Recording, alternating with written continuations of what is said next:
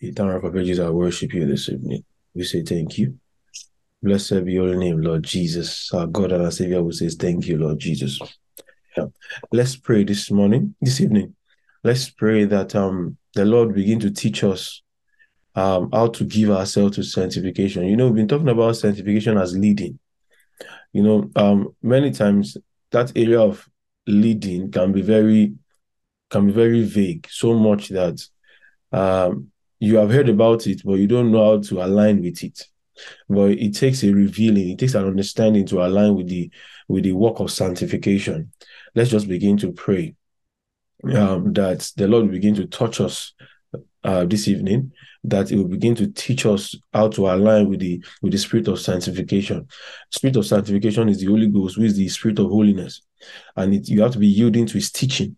He is a teaching. He has to teach us for us to align with spirit of holiness. Let's begin to pray that God begin to teach us how to align with him in the name of Jesus Christ. Thank you, Heavenly Father, King of glory. In Jesus' name we have prayed. Amen. Amen. Amen. Thank you, Jesus. You're all welcome again. Yes. Where's my co-preacher? I'm here, sir. Unmute yourself in Jesus' name. Amen. Amen. Amen. Amen. I need some people to just give me a short recap here and there. And you know how I do it now. Instead of waiting for you. Or maybe somebody wants to raise up their hand today, but I'm still going to call some people because I already have like 2 people in mind I want to call. Praise God. And I'm looking at their name right now. But who wants to give me a recap quickly before I choose people? My co-preacher. Yeah, preach on, sister. Good evening, sir. Good evening, everyone. Good evening. I can just say one or two things that really stood out to me. So we've been talking about sanctification, and you did mention that when we accept Jesus as our Lord and Savior, Yeah. and we believe in that He died for us, what happens is that our spirit is what gets quickened, and it happens almost like instantaneously. But our soul is what goes through formation. Yes. So it's not that at that moment we are totally saved, because the Lord is trying to save our spirit, soul, and our body. And you did say that in that process of formation, that's where we get the leading of the Spirit. There was one thing that you said that really stood out to me. You said, for every moment, there's a way.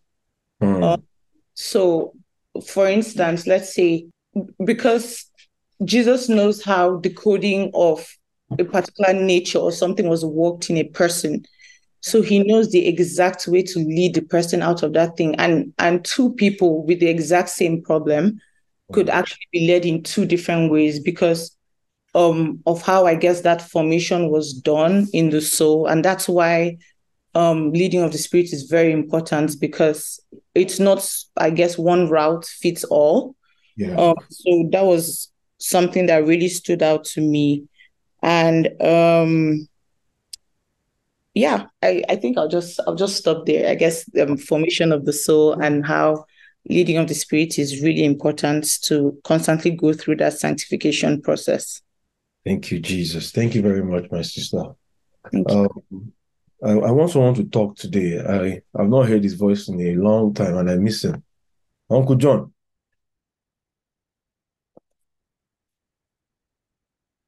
Uncle John, I want to hear your voice. I don't know if you are busy. Good evening, sir. Hello, sir. I've missed you, sir. I've missed you too. Can you give us a little recap, sir? A recap. Yeah. Okay. Yes, sir. I guess Betty has probably said everything. But sanctification. Yeah. So basically, I would say maybe what stood out for me, right? was, how you were trying to differentiate between the Bible's teachings on sanctifications and the beliefs that people have about sanctification. And the beliefs that people have about sanctification, how a lot of things are done in the flesh. Mm-hmm. So I could use maybe Galatians 6 to say, I think verse 14, 15, 16, where he was trying to talk about circumcision, right? Where the Jews were trying to get the Galatians to be circumcised outwardly. Yes, sir. And he was trying to make them understand that it's actually sanctification of the heart itself, and that he will only glory in the cross and not in flesh. Mm-hmm. So for me, that distinction of making one understand the very essence of sanctification, that of course, sanctification comes with rules. Nobody's denying that. Even Paul mentioned that in Galatians 6, I think maybe verse 18 of that same. Thank you very much. And as many as walk according to this rule. So sanctification comes with rules, but they are not rules that are manufactured by man. They are not rules that man has cooked up or envisaged that this is how God wants to be pleased, or this is how holiness, or this is the definition of holiness in God's perspective. So I like the fact that you were trying to establish the base and the foundation that sanctification actually comes through revelation. Because God's holiness has to be revealed to you. Yes. So there's no righteousness that is not revealed. It has to be revealed. And at that point in time, when it's revealed, the spirit of sanctification, like you earlier said before we started praying, which is the Holy Ghost, will lead you in that righteousness, from righteousness to righteousness to righteousness, right? Righteousness, peace, and joy. But he will lead you through it all, because he is the spirit of truth. He understands what you need to do. And like Betty said about how we are wired. So everything is naked before God. Mm-hmm. So there's nothing that is hidden. He can see it all. So he understands. In fact, he created the person who did the work in us.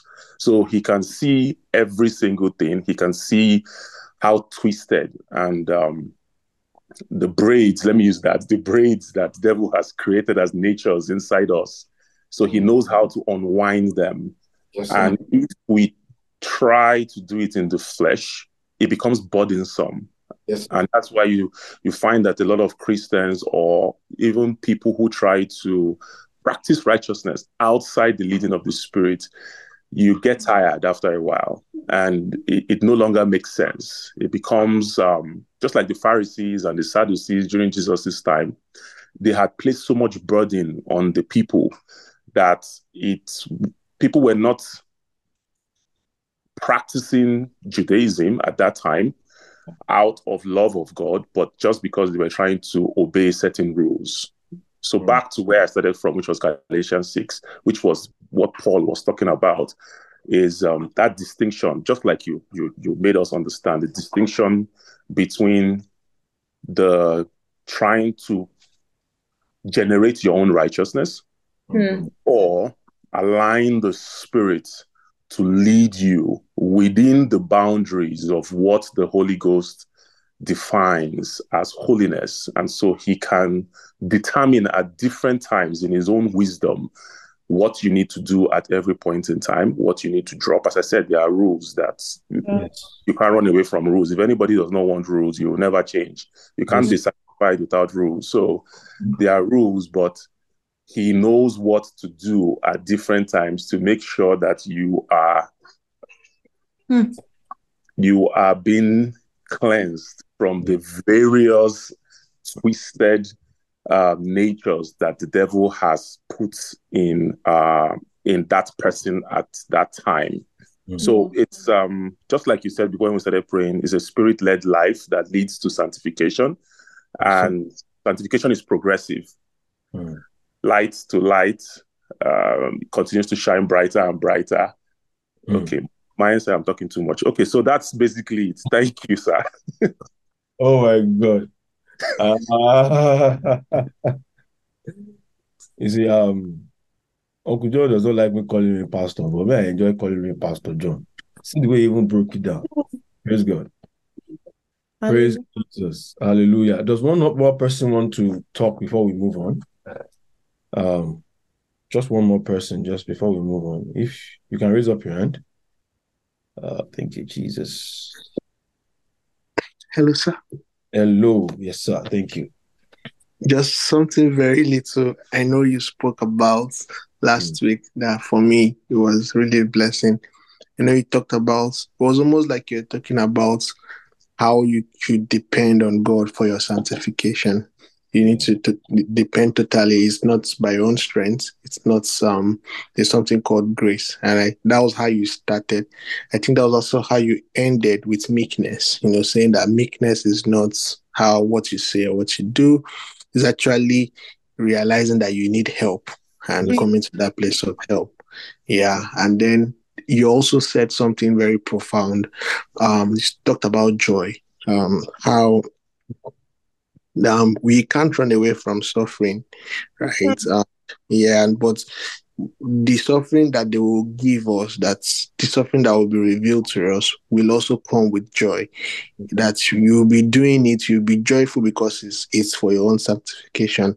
And so, like, if there's any kind of suffering that you've created for your own self, and those ones will not, it doesn't actually have the joy that it was designed for. Like Hebrews would tell us, who, looking unto Jesus, the author and the finisher of our faith, right? Because of the joy set before him, he endured. So that's way, there's a kind of joy that we should also have while we're going through our sanctification. Thank you. Thank you very much. I really appreciate all these feedbacks. Thank you so much. Praise Jesus. Hallelujah. Oh, Lord, we thank you. I commit myself to you this evening. Father, Lord, let every spirit in me be louder than my flesh in the name of Jesus Christ. Amen. I glorify, Lord Jesus. In Jesus' name I pray. Amen. Praise God. Like I said, like we've been saying, the journey of sanctification is a journey of leading of the Spirit. So if a man is not being led, he's not being sanctified. One thing about leading is leading. One thing I want to quickly talk about is leading is more than God just telling you, oh, this is what to do. We've limited leading to God told me to apply for this job and I applied, I've done the will of God. God told me to marry this guy, I married him, I've done the will of God. God told me to, that thing is actually a very it's a level of babyhood that those things are louder. It's when we're baby Christians, many baby Christians are more conversant about I heard God, I heard God, I heard God. And when it comes to that hearing, and you can hear God, but it might not be in alignment into sanctification. One thing about babyhood is that babyhood is more like God trying to attract us to the season of sanctification. You can't instruct a baby, but you can entice a baby to come and learn. I remember when my son started school, daycare, he didn't really like it. But anytime I promise him a treat, he'll be excited to go to daycare. But the day I don't promise him a treat, it's just sad. And it's going to daycare will be a fight. Do you get what I'm saying? So that's a baby. But even though the place is good for him, they will teach him many things that he needs to learn for life. But he does not want it. So babyhood is more like enticing things. So that loud voice of the Holy Ghost, where by the time you hear him, sometimes you even start crying. Do you get what I'm saying? Is God trying to bring you a spectacular experience so that you can actually you can have something to hold on to Yeah. agree with God. Well, God does not continue like that. God does not continue like that. God wants to come to a point where he's more than just hearing God for results' sake. Mm. Yeah. It's more than just hearing God for results' sake. Because you can hear God get the results, but really, really much has not happened. Leading of the Spirit is teaching unto perfection. Mm. I want to say that again. Teaching. So when the Lord starts teaching you his life and start instructing you on the direction to go for you to embody his life. When I say his life, I'm talking about his ways and his character. Yes, sir. And that's actually when sanctification is really, really happening. Mm. So leading of the Spirit is first teaching by the Spirit. When the Holy Spirit begins to teach you their mannerism, sanctification is happening. So Yeah. you see that when they are teaching us a lifestyle or a manner of life or a way of life that contradicts what we have learned in the past. Yes, sir. That's why you will see that sanctification comes first by elevation of our thoughts. Mm. Yeah. Sanctification is first elevation of our thoughts. Because when Satan wanted to put ungodly ways inside man, he introduced man to ungodly thoughts. And man yielded to those ungodly thoughts and became ways in a man. When you say way, something that you are naturally inclined to is your way. Yes, sir. And before we knew it, those ways started churning out thoughts by themselves too. So you notice that the way we think has a lot to do with the way that has been formed inside us. But those ways were formed by thoughts. Mm. Now, when they want to disengage us from that way, they have to start introducing thoughts to us. Well, when introduction of that thought is teaching us the thoughts of God. Yes. Let's quickly look to Isaiah chapter 1, verse 18. They will now start teaching us. You see, no man, anybody that wants to change should not forsake teaching. Mm. Isaiah chapter 1, verse 18, sorry, quickly. No, any man that really, really wants to change, must first be ready to sit down and learn. And sometimes you can be learning for a long time and they are not instructing you. They're not even, you can be learning and they are telling you, your journey, in fact, that you're sitting down to learn is another sanctification because we have not been designed to sit down and learn God. It's true.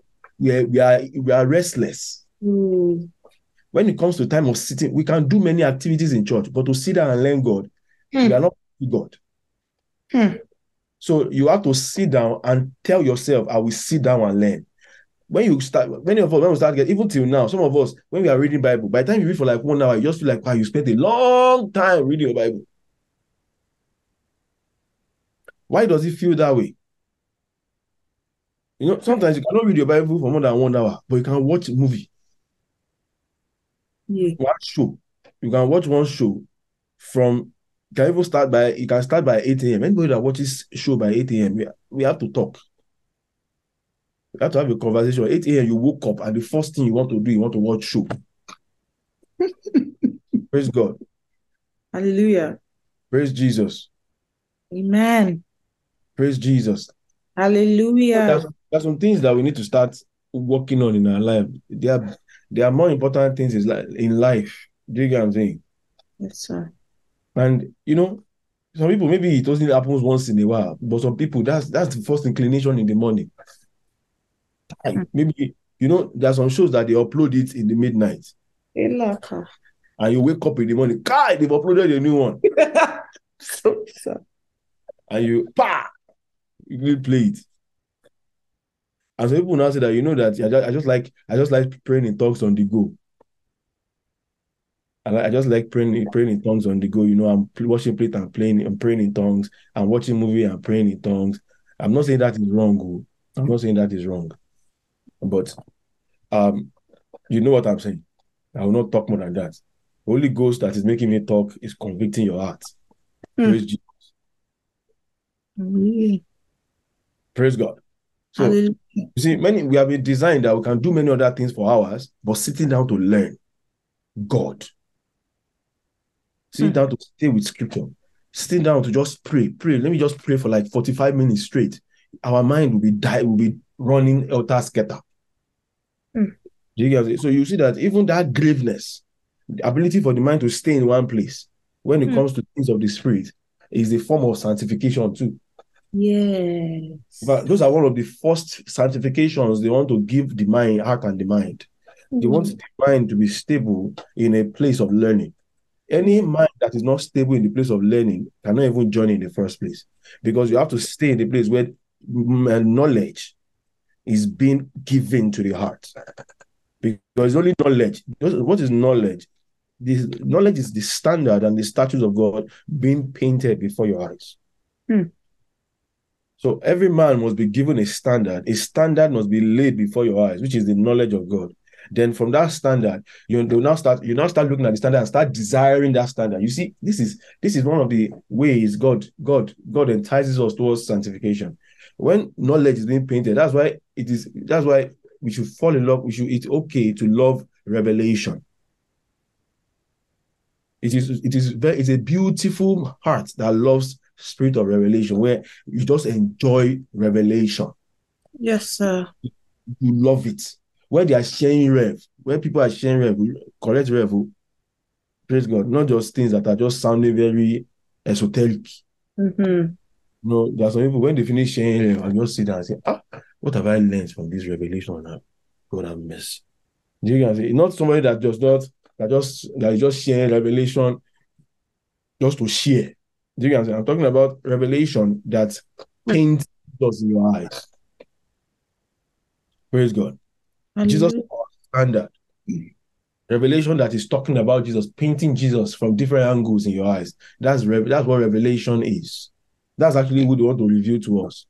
I've seen some messages where they will start, if I want to share revelation, it's talking about the stars and everything, and the nebulas, the banisters of heaven and everything. And at the end of everything, Jesus has not been painted.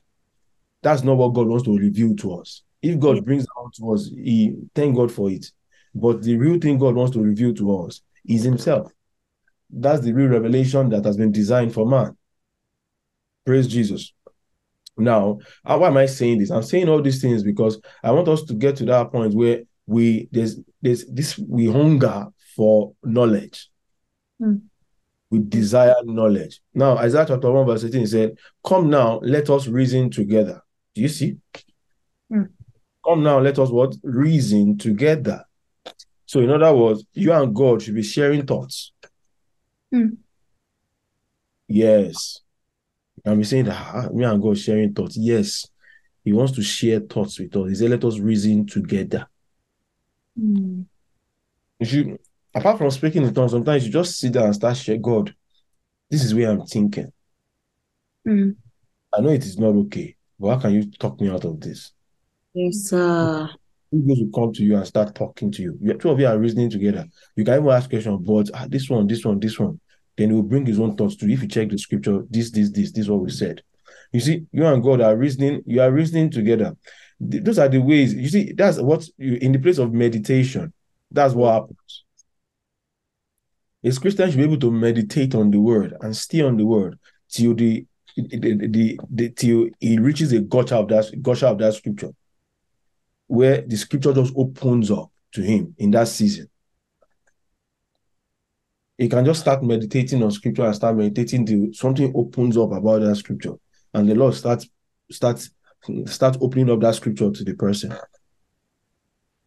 Do you get what I'm saying? So you see, God wants to reason with us. God wants to talk to us. He wants to share thoughts with us. Praise God. God wants to share thoughts with us. And in sharing thoughts with us, is the way he raises our thoughts up. Yes. Because in sharing his thoughts with us, is his own standard is being presented to us. So when the man is seeing that standard and the man admires that standard, he will begin to ask God. It's hard to start calling for the ways to attain that standard. Yes, thank you very much. Isaiah 55. Thank you very much. Now let's go back to Isaiah chapter 1 again. Thank you so much. He said, let us reason together. Say at the Lord. Though, you see, in our column, though your sins be as scarlet, they shall be as white as snow. So you see that though they be as red like crimson, they shall be as wool. In the place of reasoning with God is where God raises our thoughts beyond the norm of this world. So when God is bringing his thoughts to a man, he's raising that man, he's giving that man the way, he's painting a way of ascension out of earthly reasoning. Earthly reasoning. There's a way the earthly man reasons. There's a way an heavenly man reasons. So Adam was of the earth, but Jesus Christ is the Lord of heaven. So when Jesus is sharing his thoughts with us, they are making the heart heavenly. They are drawing the heart out of this earth.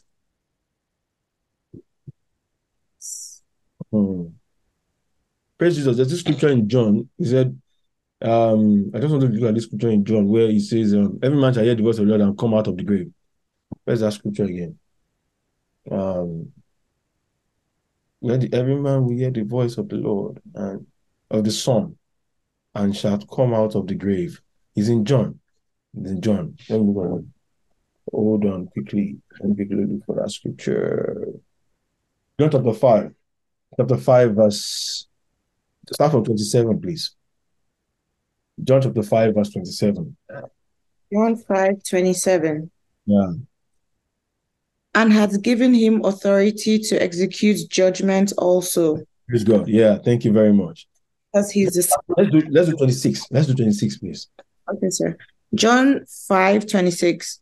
For as the Father hath life in himself, so hath he given to the Son to have life in himself. Praise God.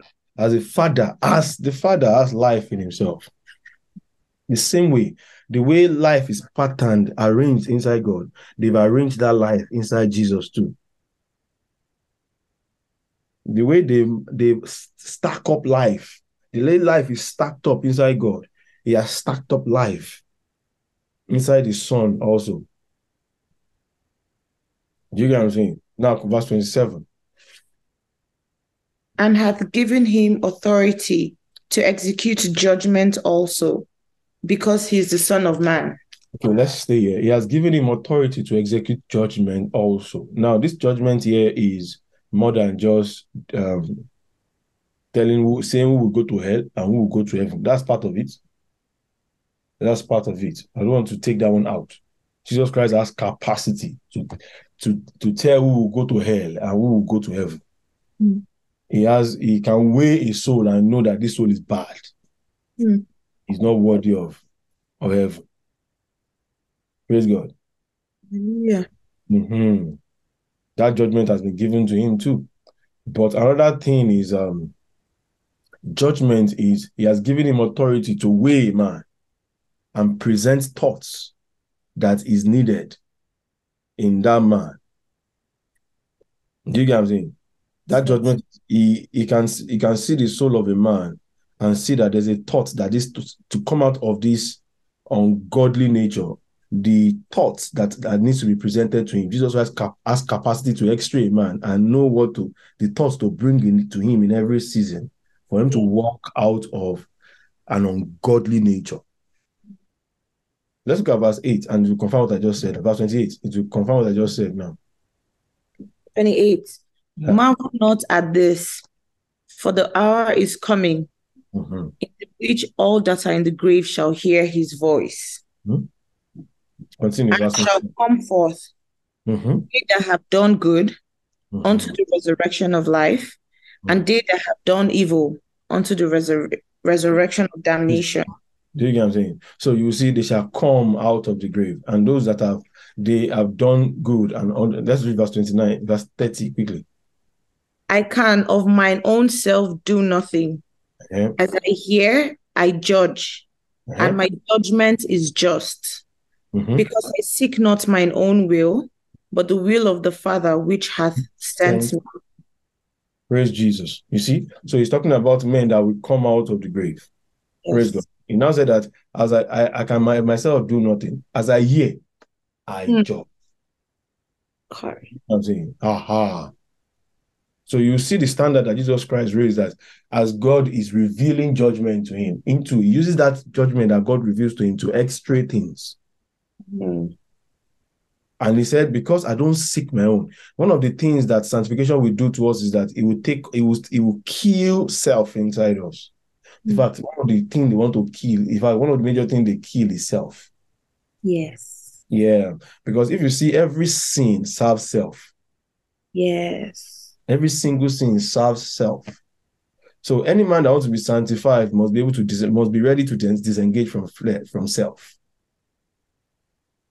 But the will of my Father which has sent me, praise God. So you now see that sanctification has a lot to do with upgrading a man's judgment.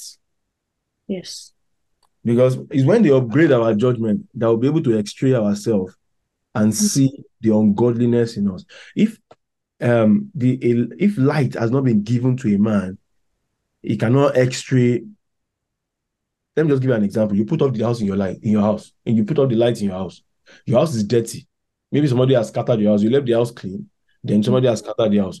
You enter into the house, the light is off. You will never know that the house is dirty. Do you get what I'm saying? But once you put on the light, you just feel sad that you scattered the house like this. Why? Because one thing about light is light exposes things. Yes, sir. Light will expose things. So you see, when they bring light to us, he said, light shineth in darkness, and darkness cannot comprehend it. Do you get what I'm saying? So when light comes, light is what you now use to see. This place is that light that will expose darkness. Things you've not been seeing before, you just begin to see. Why? That's what light does.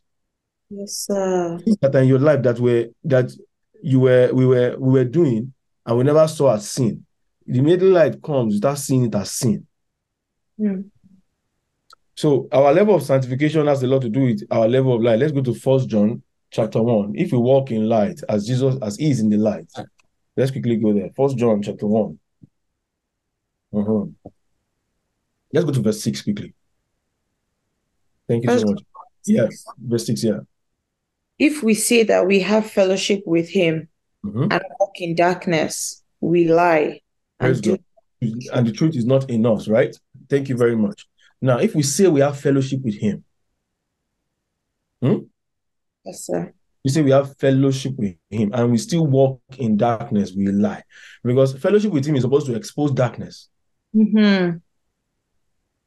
Fellowship with him is supposed to expose darkness. And when darkness is exposed, you walk away from it. Yes. But if you now are still walking in darkness, it means that we have not fellowshipped. Yes. The proof of fellowship is that we are walking away from darkness. Now let's go to verse 7. Verse 7. Verse 7. But if we walk in the light as he is in the light, we have fellowship. Let's stay here. Just thank you very much. Just stay here. But that means if we walk in the light, that means what fellowship does is that it brings light. Because he is in the light. Do you get what I'm saying? He's not just in the light, he's also light. You know, the Bible says, this is the message we brought to you, that God is light. Do you get what I'm saying? God is light and also is in the light. Why did I say that? The Bible says that that dwelleth in light, in unapproachable light. Do you get what I'm saying? So he's light, he also dwells in light. You know, so we have fellowship with one another. So if you are walking with God and it's bringing light, you're having fellowship with God. You and God are having fellowship. Do you get what I'm saying? You and God are having fellowship. We have fellowship with one another. And the blood, you see, and the blood of Jesus Christ, his son, cleanses us from all sins. So one thing that fellowship and light will do is that it will expose sin and wash sin. Light, but one thing about, he said, but one thing that is specific is that you must walk in that light. Light can come. If we don't walk in it, washing cannot happen. Yes. Yeah. Because I was emphasizing on knowledge, that we must desire knowledge, but we must walk in that knowledge for sanctification to happen. So why am I saying this? I started with the foundation of leading is first teaching. Yes. Anyone that does not want to be taught, because every teaching is light, is the heart being exposed to light. Anyone that cannot sit down to be taught cannot be led. It's not possible. I want us to put this in our mind so that we understand the gravity of sitting down to learn. In fact, one thing about leading I've noticed is that there are always seasons in our life where there might not even be spectacular instructions. It's just, you just be learning and learning and learning. There are always seasons in our life that there's not much leading like that. You just notice that they're just paying attention to learning. A time will come, instructions will just start piling up behind it. Pa, pa, pa, pa, pa, pa, pa, pa. You know what I'm saying? It's because now they've kicked up knowledge to a point where now they are putting the knowledge to use in you. And that's actually what we call the season of suffering. Praise God. Yeah.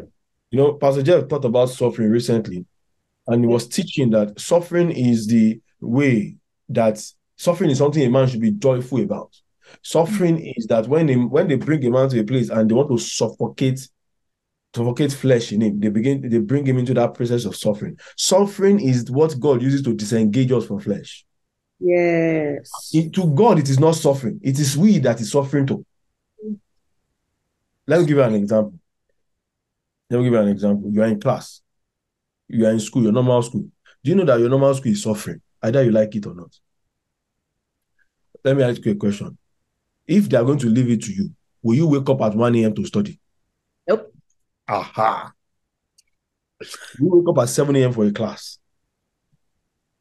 Sometimes, there was one time I had a class by 7 a.m. I was just wondering, what kind of life is this? And that class lasted for 8 hours. Hey. So started that class at 7. I ended the class at 3. From class to workshop, from workshop back to class. Do you get what I'm saying? That's actually now, that is actually suffering. Yes. Yeah. So suffering is not when people have attached suffering to poverty, all these things, everything bad, they attach suffering to. Now, let me give you another thing that I want to say is that even those things that we call bad, sometimes is we that define it as bad. Let me give you an example. You don't have enough money to satisfy your lust. You say you're in a bad situation. But it's probably God that kept you there to deal with an issue. Because God will meet your need. It's just your lust He doesn't want to meet, and that's it. Do you get what I'm saying? So God will now put you in a place where He just restricts your finances to a point where only thing He can meet is your need. Every other thing, or your lust will be suffocated in that season. It's that time that you start seeing what you thought you need that you never really need. You've always thought you needed it, but at this point you don't need it. You don't really need it. And many times when God takes us through this process, please let us pass through it well, so that we'll not waste God's resources when He brings it to us. Some of us, God will take us through a season of maybe you don't really have a job, maybe a job that is just meeting your need. The day you now get a big job, that's when you start spending your money you're not supposed to spend money. It's because you did not really go to that school well. Yeah. We didn't really go to that school well. That's why after going through that process of limited resources for a while, God now provide money. You now say, finally, you stretch out your hand and go on Amazon. Praise God. And start buying everything you're not supposed to buy. That means that season, you didn't complete that season. There's tendency that you might repeat that season. Hey! Praise God. Because what was supposed to be learned has not been learned. So we have to be very, very careful that when God takes us through a season, let's see what he wants to teach us in that season. Let's see what he wants to teach us in that season and make sure that we go through that teaching well. We learn what we are supposed to learn in that season. The reason why they are teaching us is for something, is to remove something. Don't let's be like the unfaithful merchant that he has counted his cost, but when it's time to pay, he quickly held something back. Some of us, we are like that. God will help us. You've counted the money. Maybe the person saw you counting the money. By the time when it's not time to, when it's not time to give the money, we now have some funny skill of dropping some behind before we hand over the cost. Some of us, that's the way we behave in the spirit. God has counted the cost before, but when it's time to actually take this bold step around the cost, we leave some things behind. We reanalyze some things. Hey, if I give all this now, what's going to happen to me? So you quickly adjust the demand. We quickly adjust the demand. One thing we have done, we have cheated ourselves. Because every single leading is looking as X straight. Every single leading is because a weakness, an infirmity has been X straight, and they've prescribed a leading for the purification from that infirmity. So if it's just like you are taking medication, they say it's 1,200 milligrams that will take out the entire is 1,200 milligrams that will take out the entire microorganism from your body. You now decide to take 600 milligrams. It's obvious that those microorganisms will not fully die. Yes, sir. And in fact, in the medical world, once you take a medication and you don't take it well, the ones that remain will now develop resistance. Then you will now need a higher dose or a more potent medication to kill those organisms now. That's what some of us do. God will take us through a season of leading. And we will not, if we don't obey that season properly and engage that season properly, the work will not be fully done. But Satan that has looked at us like, this thing is some part of this thing is still left. He will now go and strengthen the area that is left. It will now take another chunk of leading, another chunk of season to now deal with what was left behind. So let's be very careful that in the season when God is leading us, we make sure that we are. I understand that we have weakness, and God knows that we have weakness.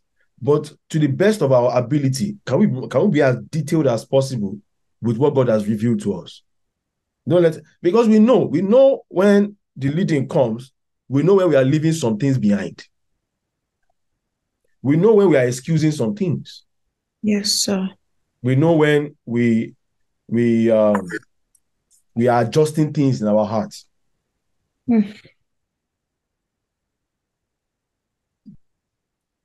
God can tell you that you have done something wrong. Go and confess everything you did to your pastor. You get your pastor, you tell 45% of the thing you did and leave the remaining 55% behind. Now, how you cheated yourself is that you only get counsel on 45% of the issue. But let God land under your pastor and start discerning more, or else you'll be cheating yourself. So you will see that many of us, we don't end up going through this process of sanctification properly because we excuse many things. We downplay many things. Sometimes something that is so serious, we don't want to count it as being too serious. Praise Jesus. So we have to be very, very careful that in the season where God is taking us through season, we are very thorough.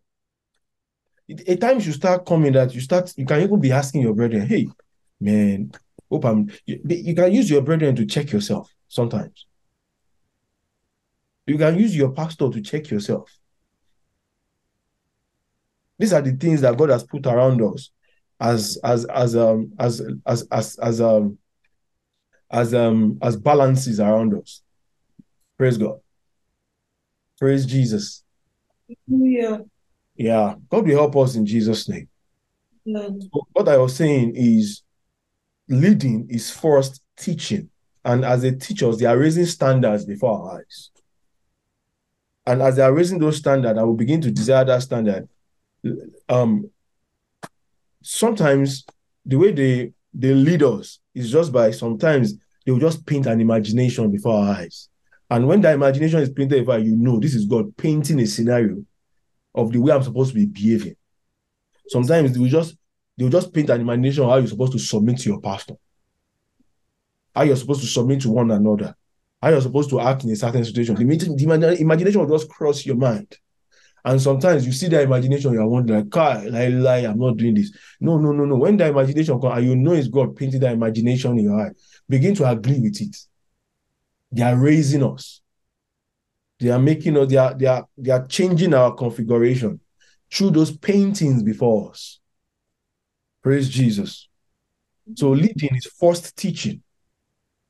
And before we know it, after they teach us, they will now begin to animate that teaching in front of us. They will start animating in front of us. You just see yourself doing something that you normally don't do. It's just in your thoughts. It just plays out in your thoughts. You just see yourself doing something you normally would not do.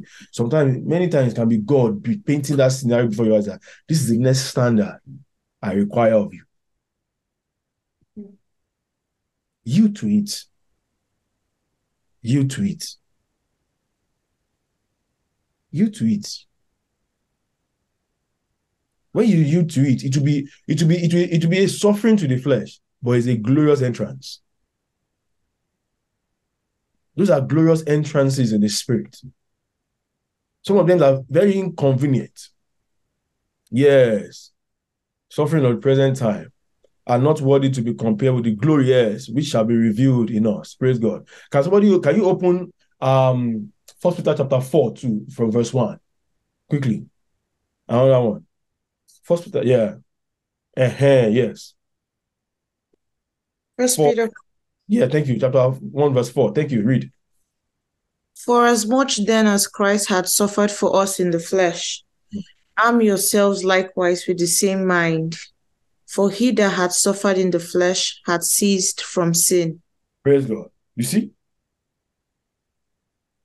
So suffering is not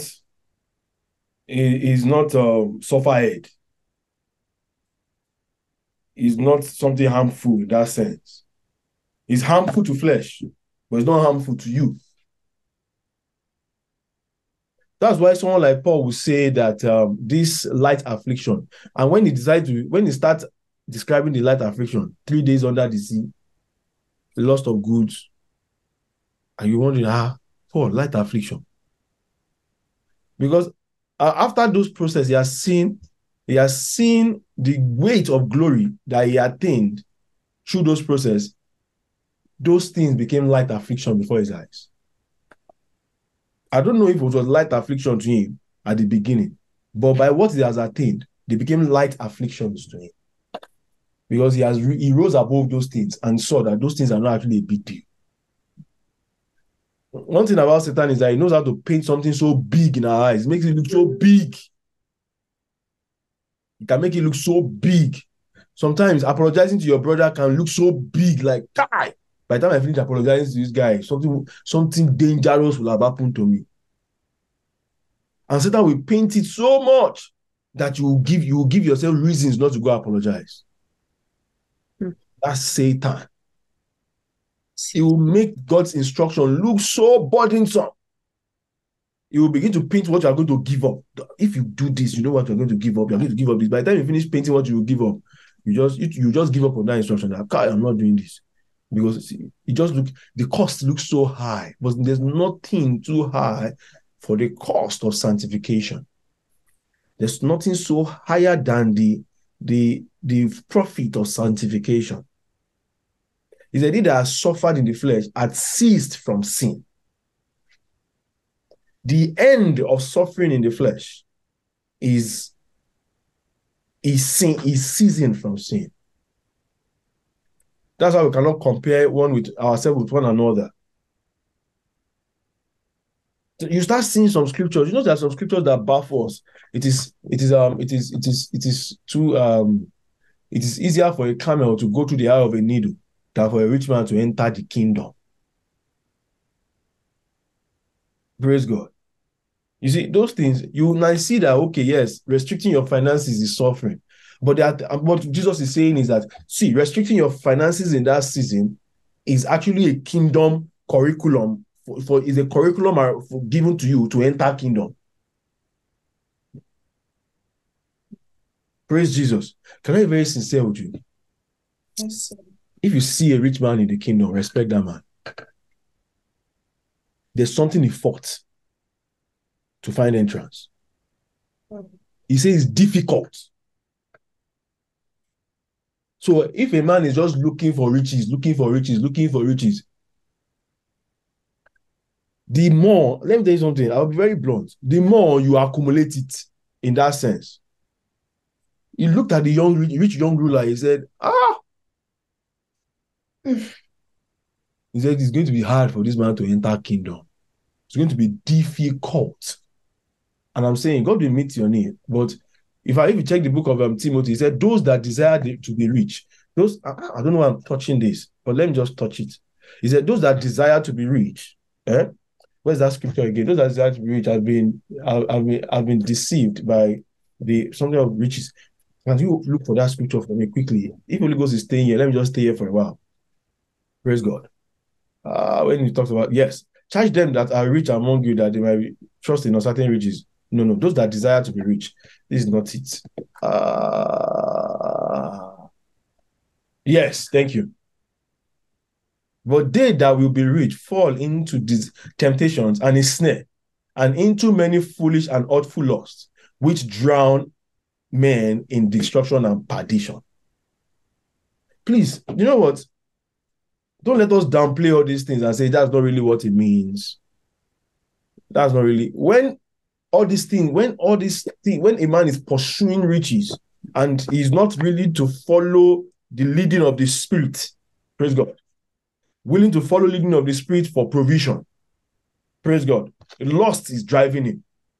And the man many of us have been configured in that way that our body we just desire these things. God wants to meet my need. And really, when we are talking about that need, it's not really a need. It's our lust that is being painted before us that we are calling need. Because check it, many of those things, the day we don't have it, nothing still happen to us. We're still living a good life. But those that desire to read, he said, into temptations and snare, into many foolish and artful lusts, which drown men, destruction and perdition. So you see, sanctification is Holy Ghost now begin to teach a man another perspective to life. Making man see life from another angle and begin to lead that man in that way to undo things that Satan has done in the soul. Praise Jesus. Hope you have been blessed. Many people are quiet this evening. Hope it's not that I've hit the wrong place. So you're hitting the right thing. Praise God. Thank you, Jesus. God bless us, and God will reveal more of himself to us in Jesus' name. Amen. Let's go to Emmanuel quickly. Wanting to walk in the law of Moses as given to the Jews and forsaking the epistles life that is written in the chronicle in the church. One good way of telling a carnal believer that he cannot relate with the thoughts. One good way of telling a carnal believer is that he cannot relate with the thoughts and the ways of God that are in the epistles, which are written to the church, Romans to Revelation. Most of such believers go back to the law of Moses and the prophets to both churn out doctrines and patterns of life. Please understand that we are not saying that we are bad from the law of Moses and scripture of the prophets. No. Rather, we are to use both the law of Moses and scripture of the prophets now in the light of the epistles that are written to the church. This is because the foundation of doctrine to the body of our Lord Jesus Christ has already been laid in the epistles. Praise God. So you will see that one thing about the epistles is that epistles is the unveiling of the law and the prophets. So you will see Paul churning out revelation from the epistles, from the prophets, churning out revelation. In fact, you will see scriptures like, by his stripes you were healed. This came from the prophets. And you do not with scripture where you say when Paul was talking about Corinthian church being given, when he was saying that you do not what's the scripture again? You do not, when I was talking about the scripture just left my mind now. You see, there are many scriptures of the law that scriptures in the law that he used to explain the New Testament. By the time you get to the book of Hebrews, a lot of the law was explained in the book of Hebrews in the light of the New Testament. So you now realize the fact that even the law, we don't know how to use it. It's the epistles that will teach us how to use the law. Praise God. It's the Spirit of God that will start teaching us how to use the law. So a man cannot just go and carry the law and start using it like that. The Bible says he's also in bondage. The Bible in the book of Galatians was now talking to them. He said, if you give yourself to the law, you must obey every single law. Anytime, if you break one law, you've broken all the laws. So which one is better? To stand under grace and be taught. So you see in the epistles, the first thing, what the first things they tell to them, the first thing they use to start the epistle is grace and peace be unto you. Grace and peace be unto you. Grace and peace. Why is it grace and peace? The New Testament is not a journey of do's and don'ts. It's a journey of grace. Grace comes by knowledge, revelation of God's word. They begin to praise Jesus. This is not actually the scripture I'm looking for. Sorry, this is not the scripture. I've forgotten the scripture there. Don't worry. Just can go back. Thank you so much. Thank you, Jesus. Thank you, Lord. So you will see that where was I before? Thank you, Lord. So the epistles is an unveiling of the law. They will use the epistles to explain the law to us. So a man cannot just carry the epistles. A man cannot just carry the law and say he wants to obey it by himself. The epistles begins to teach us how to actually carry out the law. What the law is really, really talking about. So you see grace and peace, grace and peace, grace and peace, grace and peace, grace and peace in the epistles. Because now they're telling us that the law is not the main thing. It is grace that they want to teach us. They begin to give grace to us. Grace is a wisdom on how to live for God. Grace begins to teach us how to please God.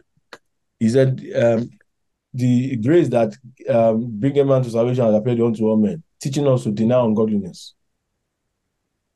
So it's grace that now is not law. A man cannot just teach his law and say he's denying ungodliness. Actually, what is going to end up is a form of godliness, but he will deny the power thereof. But when grace comes, grace will begin to teach that man how to engage the word through the epistles. So you see the book of Hebrews explaining the entire law to us through the eyes of Jesus. It's the law that book of Hebrews was explaining, but was explaining the law through the eyes of Jesus. So it's not that we are taking out the entire law, but now we are looking at the law through the epistles, from the eye of the epistle, from the eye of the New Testament. What the entire law was painting Jesus to us. Praise Jesus. Hallelujah. So we will see many people churning out law from the New Testament, from the Old Testament, and saying that the Bible says you should not do this, you should not do this. Now, I'm not saying that you will not, let me give you an example now. Some people will maybe you see a guy with a certain type of hairstyle. Really, that hairstyle is not the problem. So I will not pay attention to that hairstyle. As I'm teaching him, Holy Ghost himself will come and tell him the hairstyle that he wants. So I can preach to a guy, he can do one terrible hairstyle. I think I don't look funny to me. Weird. I don't need to pay attention to it. That's not my business. And that thing has happened many times. There was a guy like that in our church that used to have one hairstyle that was just funny to me. We didn't even say anything to him. We just left him. We just live your life. What's my own? Just be hearing the word. The guy is always coming to church. He comes for fellowship. He comes for Bible study. He's always there. A time just came. The guy just barbered everything. Nobody spoke to him. Nobody said anything to him. In fact, when I now saw him that he has barbed there, I was like, when you do Bible your hair. I wanted to get where the thing came from. I said, and you are looking nice in that scripture, in that you are looking nice in that hairstyle. He said, yeah, it looks nice, but it's not the best. That's what he told me. Wow. Yeah. He said, yeah, it looks good, but it's not the best. That was what the guy told me. So you now see that by the time Holy Ghost hit the guy, the hairstyle, he himself, Holy Ghost himself spoke to him about the hairstyle. So that's not something any man should pick. I mean, even some of them will wear earring to church. It's not my business. I don't need to pay attention to that. Is the guy hearing what? Let him hear what. If Holy Ghost wants him to take out that hearing, he'll take it out by himself. Let him just be hearing the word. Praise Jesus. So we've settled that part now. Now, spirit-led life. Can we open to Romans chapter 8 from verse 13? Romans 8:13. Quickly, don't read yet. I will read this now. Many believers who profess and boast of being sanctified, holy miss it in the area of being led by the Spirit of God. A believer cannot be truly said to be holy if he is not being led by the Spirit of holiness. Jesus is the definition of holiness. So if Holy Ghost is not picking things in Jesus and coming to reveal it to us, let's forget about our holiness. That holiness that we have is filthy rag. Because the standard of holiness must be painted to us, who is a person. Holiness is a person. Is the state of a man that God raised and is a pattern son. So they have to be painting that son before us consistently for us to say that we are truly going through the process of holiness. And the Bible says he's a rock of offense. So everything in him that they reveal to us will always contradict the flesh. I don't know if I've been offended by leading before. Please be sincere with yourself. That a leading comes and you are just angry. Yes, sir. One sister like that,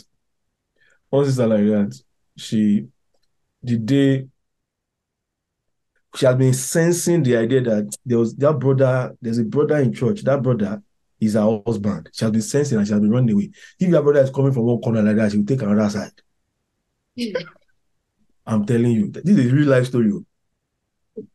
Because the brother does not look like what she's looking for, one bit. The day the brother came to talk to her, she got angry. In fact, the brother saw the anger in her face. They are married now. They're doing fine. Don't worry. God helped her. She was able to listen to God. Like, it was so bad. She got offended by that lady. But thank God that she was healed.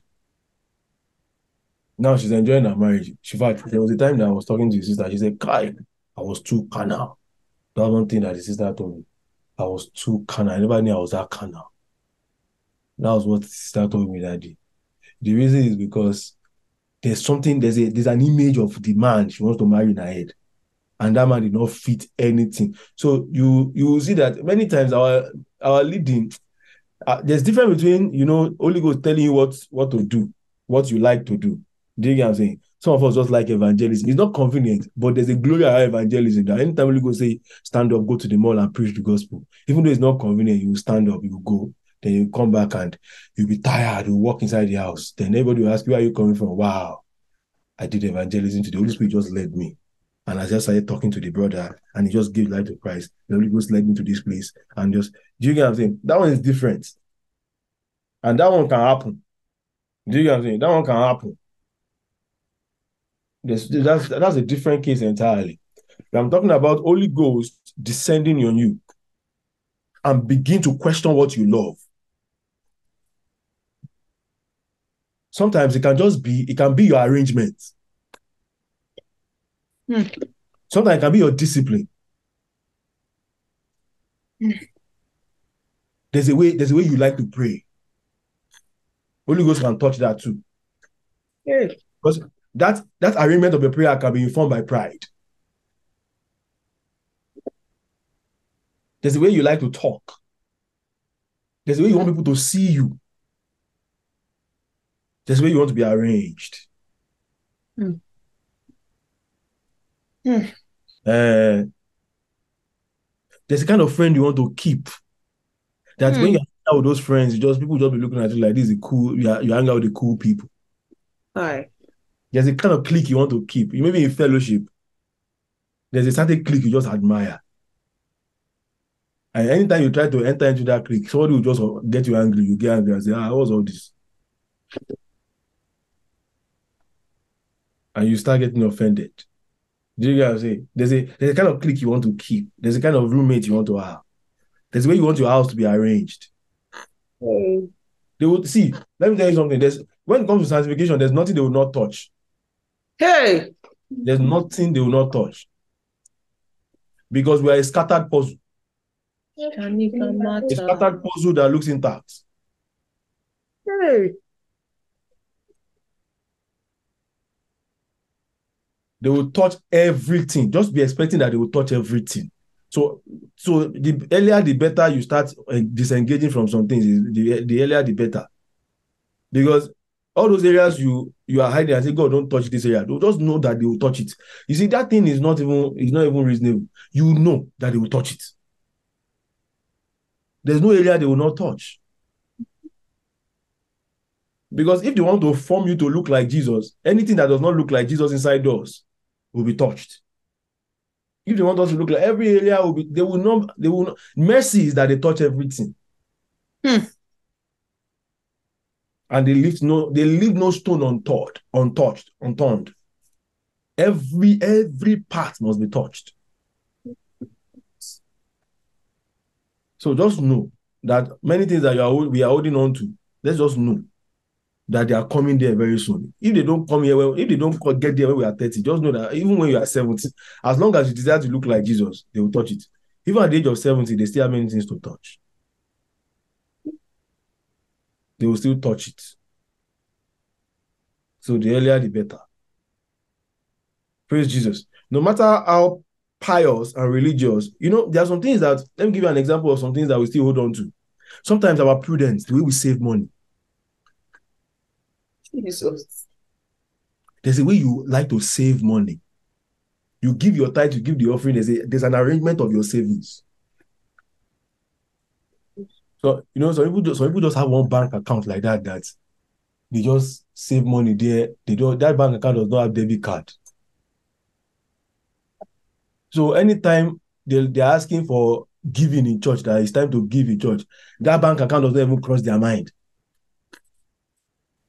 Praise God. Yeah. That bank account is not for giving. Holy Ghost should not reach there at all. You should not even touch it. You should not touch that area. So anytime you want to give in church like this, your first thought does not even, in fact, you don't even remember that bank account. Because as you are sending the money there, you are forgetting the money there. Even God cannot use the money. Hey. Praise Jesus. Yeah. Praise God. Yeah. Those areas, they will touch everything. You don't think they will not touch it? They will touch it.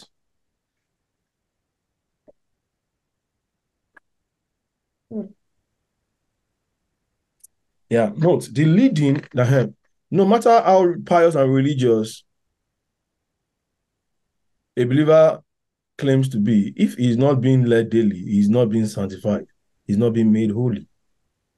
The leading we are speaking of here is not just that leading that we get from God on who to be married to, where we live, where to work, etc., that we receive from God when we go to make inquiry from him. The leading we are talking about here is leading unto perfection. I've mentioned this. It is the leading unto suffering. I've mentioned this, wherein we are led against the life of death, which is resident in our spirit. Now, Romans chapter 8, let's read from verse 13. Co-preacher. Yes, sir. Let's start. Romans 8 from verse 13. Smart. For if ye live after the flesh, ye shall die. Uh-huh. If ye through the Spirit do mortify the deeds of the body, ye shall live. Praise God. Let's stay here. If ye live, your living, our living is walking, right? Anytime a man is walking with God is living. In other words, there's a living that is after death, there's a living that is after life. There's a living that gratifies flesh. There's a leading that mortifies flesh. So if through the Spirit, this is leading of the Spirit, through the Spirit, the wisdom of the Spirit, the prescription of the Spirit, mortify the deeds of the flesh. We don't know the prescription. It's Holy Ghost that knows the prescription. If through it you mortify the deeds of the flesh, of the body, ye shall what? Live. Verse 14. 8:14. For as many as are led by the Spirit of God, they are the sons of God. Mm-hmm. For ye have not received the spirit of bondage again to fear. Ye have received the spirit of adoption, whereby we cry, Abba, Father. Praise God.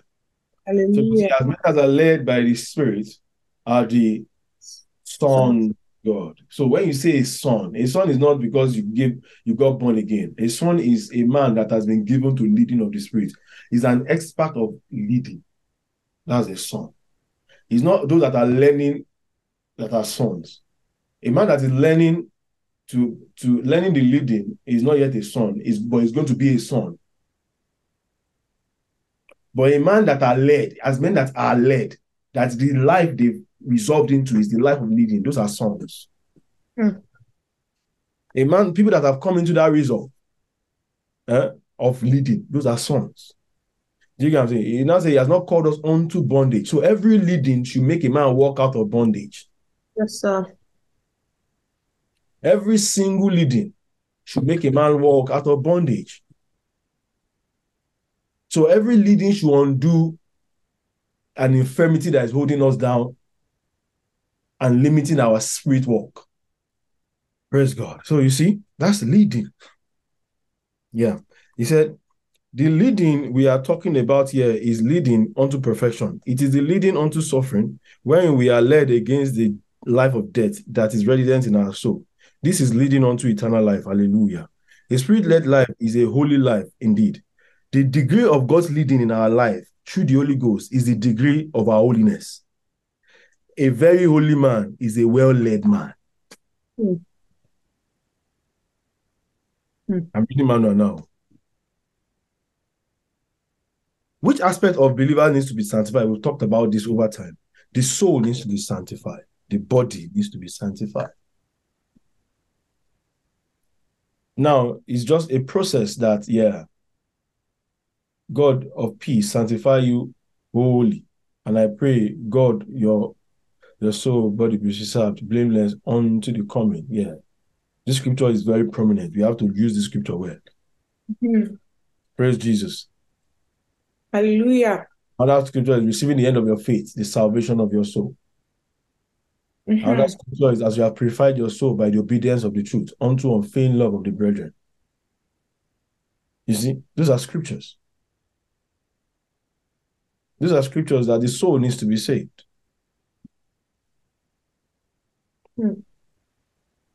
That ye love one another with a pure heart fervently. Thank you very much, sir. That's it. Thank you, Jesus. So you see, sanctification of the soul has a lot to do with obedience. Yeah. You must be obeying, and obeying is leading. Obeying, let's analyze that. Obeying is aligning with the teaching of Jesus. Yes.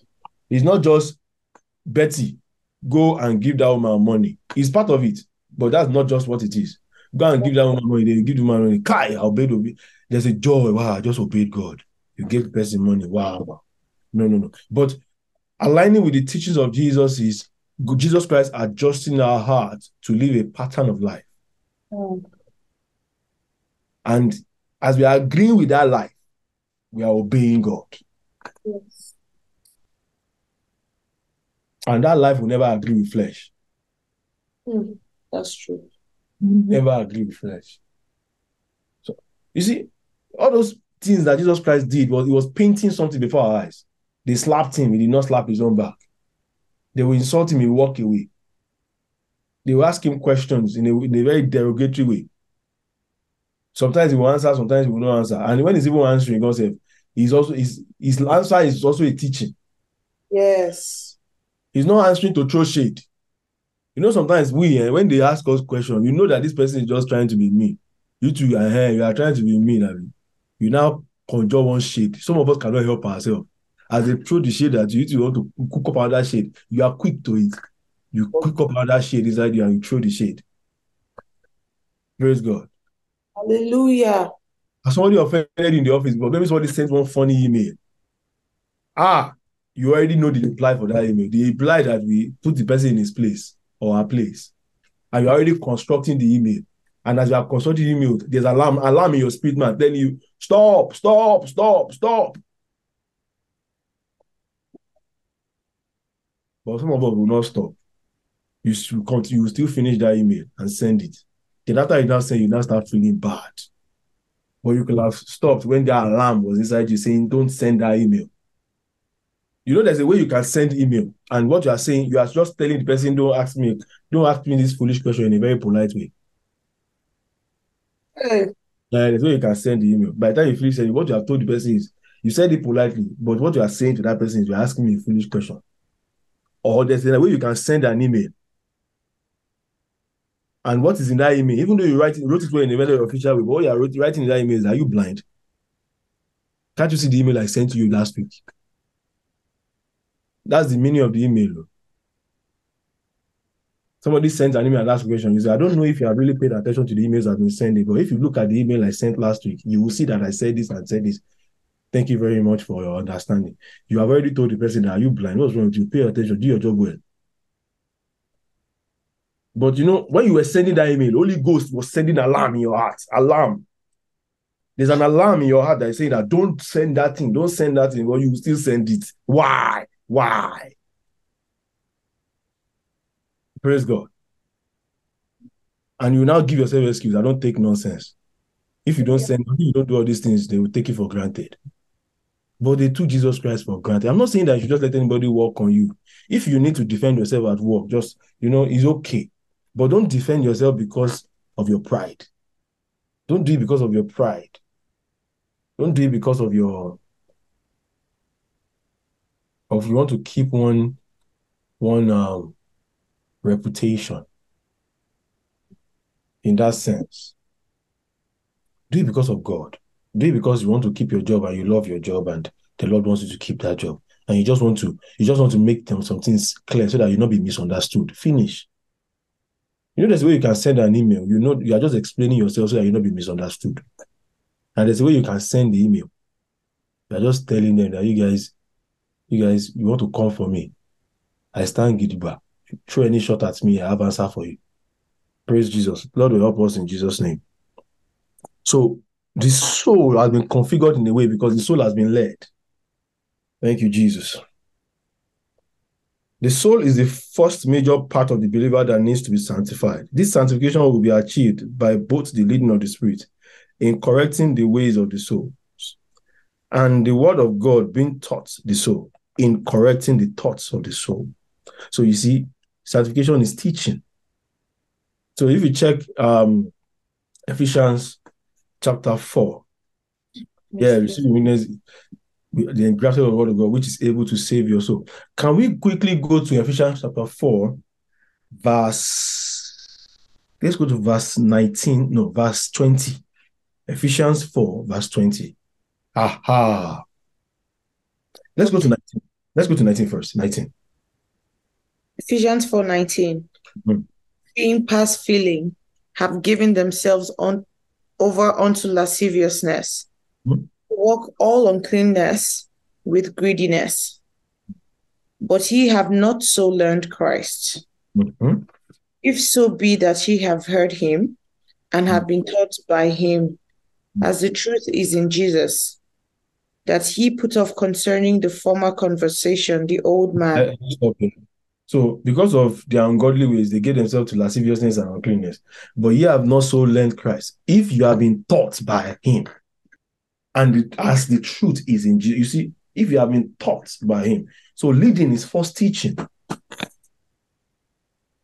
They will teach you how to put off the old man.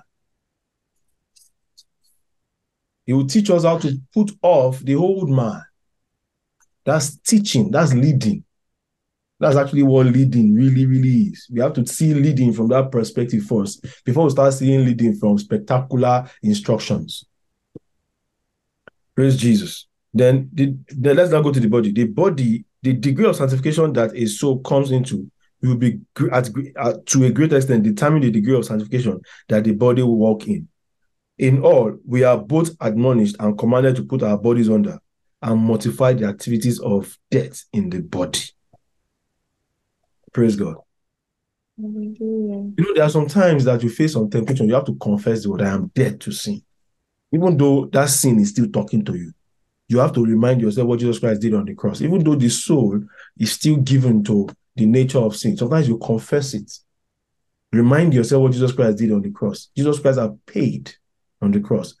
By the virtue of what Jesus Christ paid on the cross, I'm not supposed to give myself to fornication, to sexual lust. I am dead to sin. You start reminding yourself. Sometimes the craving is there. The craving is there. Remind yourself. Even the wisdom might not be there. The wisdom to rise above that sin might not be there. But can you be reminding yourself, I am dead to this thing. Jesus Christ has paid the price. I am no longer in the kingdom of darkness. I will not live according to the dead. Sometimes you have to confess and confess. Confess it. One thing confession will do is that even though you don't have the wisdom to walk out of that thing, at least you will not give yourself to it. That's one of the advantages of confession. Sometimes you quote the scripture and remind yourself. You face the mirror and start talking to yourself. That's the beginning. Do you know what I'm saying? You quote the scripture and you start talking to yourself. I will not give myself to the Lord, to this lust. I am a child of God. My body is the temple of the Holy Ghost. You start telling yourself, even though you don't know how to come out of it, but you are telling yourself, I will not do it. You are reminding yourself that you have capacity not to do it, even though the wisdom has not come. See, once you stay like that and you don't do it, the time will come, wisdom will just come on how to walk out of it, and they'll start teaching you. Because now they see decision in you. And one thing about grace is that grace comes when there is decision to make. Wow. When they see that decision, they'll just bring grace. Wow. Understanding will just start coming. Before you know it, you start rising above that thing in your thoughts. Before you know it, you don't even think about it again. It's because grace has come. But if you don't make yourself not to give yourself to that thing, the thing will continue weakening us. Once we keep giving ourselves to it, we will continue to be weakened. And the more we give ourselves to it, the more we are weakened. The more we give ourselves to it, the more we are weakened. God will help us in Jesus' name.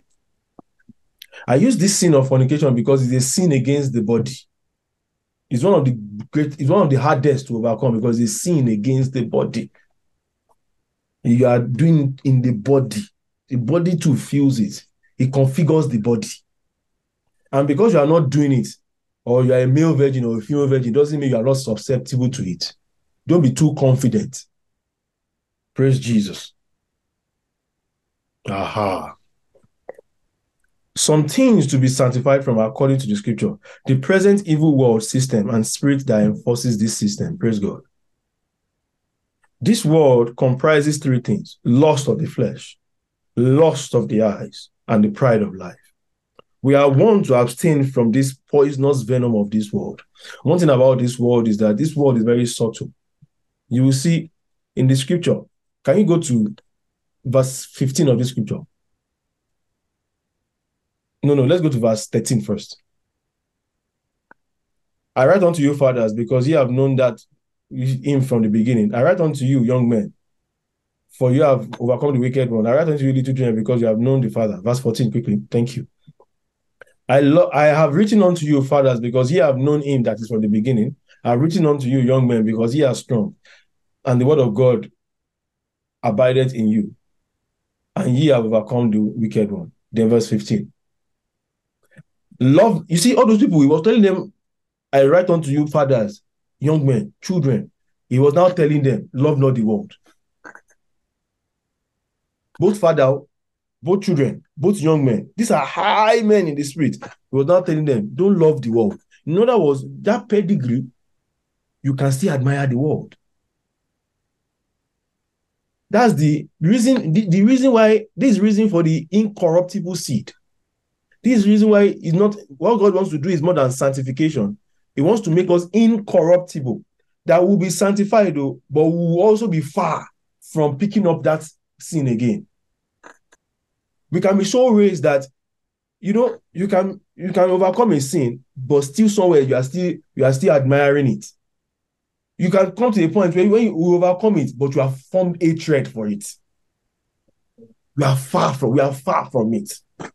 That's the essence of the incorruptible seed. When Reverend is teaching about the life everlasting, this is the essence of it, that a man can be disengaged from this world and pick up the world again. So God will not just stop there because you have disengaged from this world and don't leave it. He will keep churning out wisdom so that we can be far from it. He will make us so incorruptible that our eyes will not see corruption again. Praise God. That's the spirit of preservation. Praise God. Hallelujah. Yeah. So he wants to take out this venom, and the world is poisonous, very subtle. You don't even know when you are giving yourself to the world. You don't know. You don't even know when you are picking up. We don't know when you have picked up the thoughts of this world. Sometimes you finish picking it up. Holy Ghost will just come and talk to us. When did this is not me? We've already picked it up. We've considered it. Holy Ghost will now come and breathe on us. This is not me. So it's very subtle, very subtle. Some of our thoughts are not thoughts of God. So there are some ways that we undo situations that is not God that informed it. It's the spirit of this world. It's a system. It's a wisdom. One thing about the wisdom of this world is that it feeds pride. It feeds high-mindedness. The world can make a man high. It's an elevation. You see, he took Jesus Christ to the pinnacle of the temple. That pinnacle of the temple is not that he just took Jesus Christ physically there. He painted a height to Jesus. He painted an elevation to Jesus. He elevated Jesus in his mind. There was an elevation he painted to Jesus that Jesus Christ had to fight. That spirit of this world. The God of this world was what that appeared to Jesus. So you see that our journey in the spirit is consistent warfare. A man should enjoy scars in the spirit. He said, let no man touch me, for I carry the mark of Christ. The proof of our sanctification is the marks we have, that we have fought beasts and we have overcome them. Beasts that want to lure us back into flesh. We have war with it. Those are our marks in the spirit. Praise Jesus. Spirit of Antichrist is also another one. Spirit of Antichrist, the Bible was talking about spirit of Antichrist, that anyone that says Jesus Christ has not come in the flesh is the spirit of Antichrist. Praise God. So you see, spirit of Antichrist is that spirit that, what's interesting about spirit of Antichrist, denying that Jesus Christ come in the flesh, is that it will convince you that Christ cannot be formed in you. That's the spirit of Antichrist. It's that spirit that fights the formation of Christ in the soul. Because what he wants to convince us is that he wants to convince us that Christ has not come in the flesh. And if he convinces us that Christ did not come in the flesh, in other words, Christ cannot be established in our own flesh too. Yeah. If we are convinced that Jesus Christ is not coming in the flesh, then there's no capacity that will make Christ to be formed in our own flesh. So that is the spirit of Antichrist. So we are watchful and abstaining. Is a spirit. It can teach a man to walk out of the path of righteousness. It can give him a legitimate reason to walk out of the path of Antichrist or the path of righteousness. And he said, even that spirit now has come. Praise Jesus. So spirit of Antichrist is a spirit that teaches a man to disengage from those godly teachings that causes Christ to be formed in the flesh. So anytime Christ is being revealed and we are arguing with what Christ is presenting, that's the spirit of Antichrist. Anytime we are arguing against the revelation of Christ, anytime we have argument, it's the spirit of Antichrist that is arguing. Because he don't want Christ to be formed inside man. So Antichrist is not just that man. There's a man called man of sin, who is Antichrist, who will be raised to fight men on earth. to fight godliness on earth. But he said now the spirit of Antichrist is in the world. It's already in the world. What he's doing is that is a spirit teaching a man to argue with the revelation of Christ. And that spirit is very high. You will see it in the political world. You will see it in the what's it called? In the corporate world. He's there. He's manifesting himself very well in the corporate world. He's manifesting himself. In fact, in somewhere in the church, he's manifesting somewhere in the church where we downplay many teachings. If we're in the church, if there's a church that downplays many teachings of Christ and downplays it, that spirit of Antichrist talking. Praise God. And he said, we are commanded to be watchful and abstain from the flow and working of the spirit of Antichrist. It is spirit of error. It is perverted. It is the spirit that actually is the one that actually teaches heresy. Yeah, that's the spirit that actually teaches heresy. You see, this teaching of once saved, forever saved, the spirit of Antichrist is very involved in it. I won't lie to you. That's why that thing is like a circle. A time will come, the church will walk with it, will go for a while. Before you know it will show up again. It's a spirit. It's like a circle. It just keeps coming back. He's just looking for a new generation he can convince. It's like a circle. He's always there. We fought that war for a while now. It's like it has died down for a while. He's still going to come back. Me, I know he's going to come back. And you should be ready to fight that war again. So you see, spirit of Antichrist fights this thing, fights formation of Christ in the soul. Praise God. Then another one, sins, works of the flesh and fornication. This one I've touched it a lot, so I won't stay here again. We are commanded and admonished to abstain from sin, works of the flesh, which were against the prosperity of our souls. Like I said, fornication is sin against the body. Sometimes fornication, sometimes something like pornography. It's just so difficult for a man to rise out of it. He will, for a while, he will not do it, or before you know it, he will fall back again. It's a weakness. It's a weakness somewhere. He just cannot rise above it. Especially single people. Before, I thought it was only brothers that used to fall into that thing. Now, I've seen many sisters falling into that thing. The thing is ravaging the world. If you have that problem, please talk to your pastor. The thing is a strong spirit. Very strong. Thank you, Jesus. The sanctifier is the Father, the Son, and the Spirit. Praise God.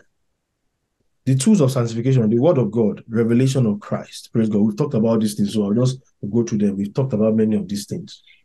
Praise God. The word of God is at the level is water. Praise God. Water is worship. Revelation chapter 5, verse 26. Let's quickly go there. Please just I'm not rush. I'm finishing today. There's not much to do again. There's not much. I only have one page, but I want to calm down. Do you get what I'm saying? Let me just calm down. Praise Jesus. There's not much to do again. Ephesians chapter 5, verse 26. Betty. Yes, sir. Let's start from 25, please. Okay. 5:25. Yeah. Husbands, love your wives, even as Christ also loved the church and gave himself for it, that he might sanctify and cleanse it with the washing of water by the word, that he might present it to himself a glorious church, not having spots or wrinkle or any such thing, but that it should be holy and without blemish. Thank you, Jesus. So there's a level that is water, is a washing. Is a washing. Is a presentation of a perspective. Is a change of thought pattern. But blood has a lot to do with the life of that, the life being engaging the life. Blood is engaging the life for you to find full expression. Do you get what I'm saying? The blood really is the real work where it goes into the. You see, when you say the word of God is strong and active, sharper than two-edged sword. Dividing asunder the soul and the spirit, bones and marrows. He's talking about the details of the word. That's the work of blood. When the Bible was talking in the Hebrews chapter 4, chapter 12, when it was talking about you have not fought against sin, you have not fought against sin until yes, you have not yet resisted unto blood, the striving against sin. When you disengage from the genetic, when we are talking about blood is like it's touching the genetic formation of that sin, the written code. Do you know what I'm saying? Is running down into the written code and recoding the genetics. It goes deep. That's blood. Blood is when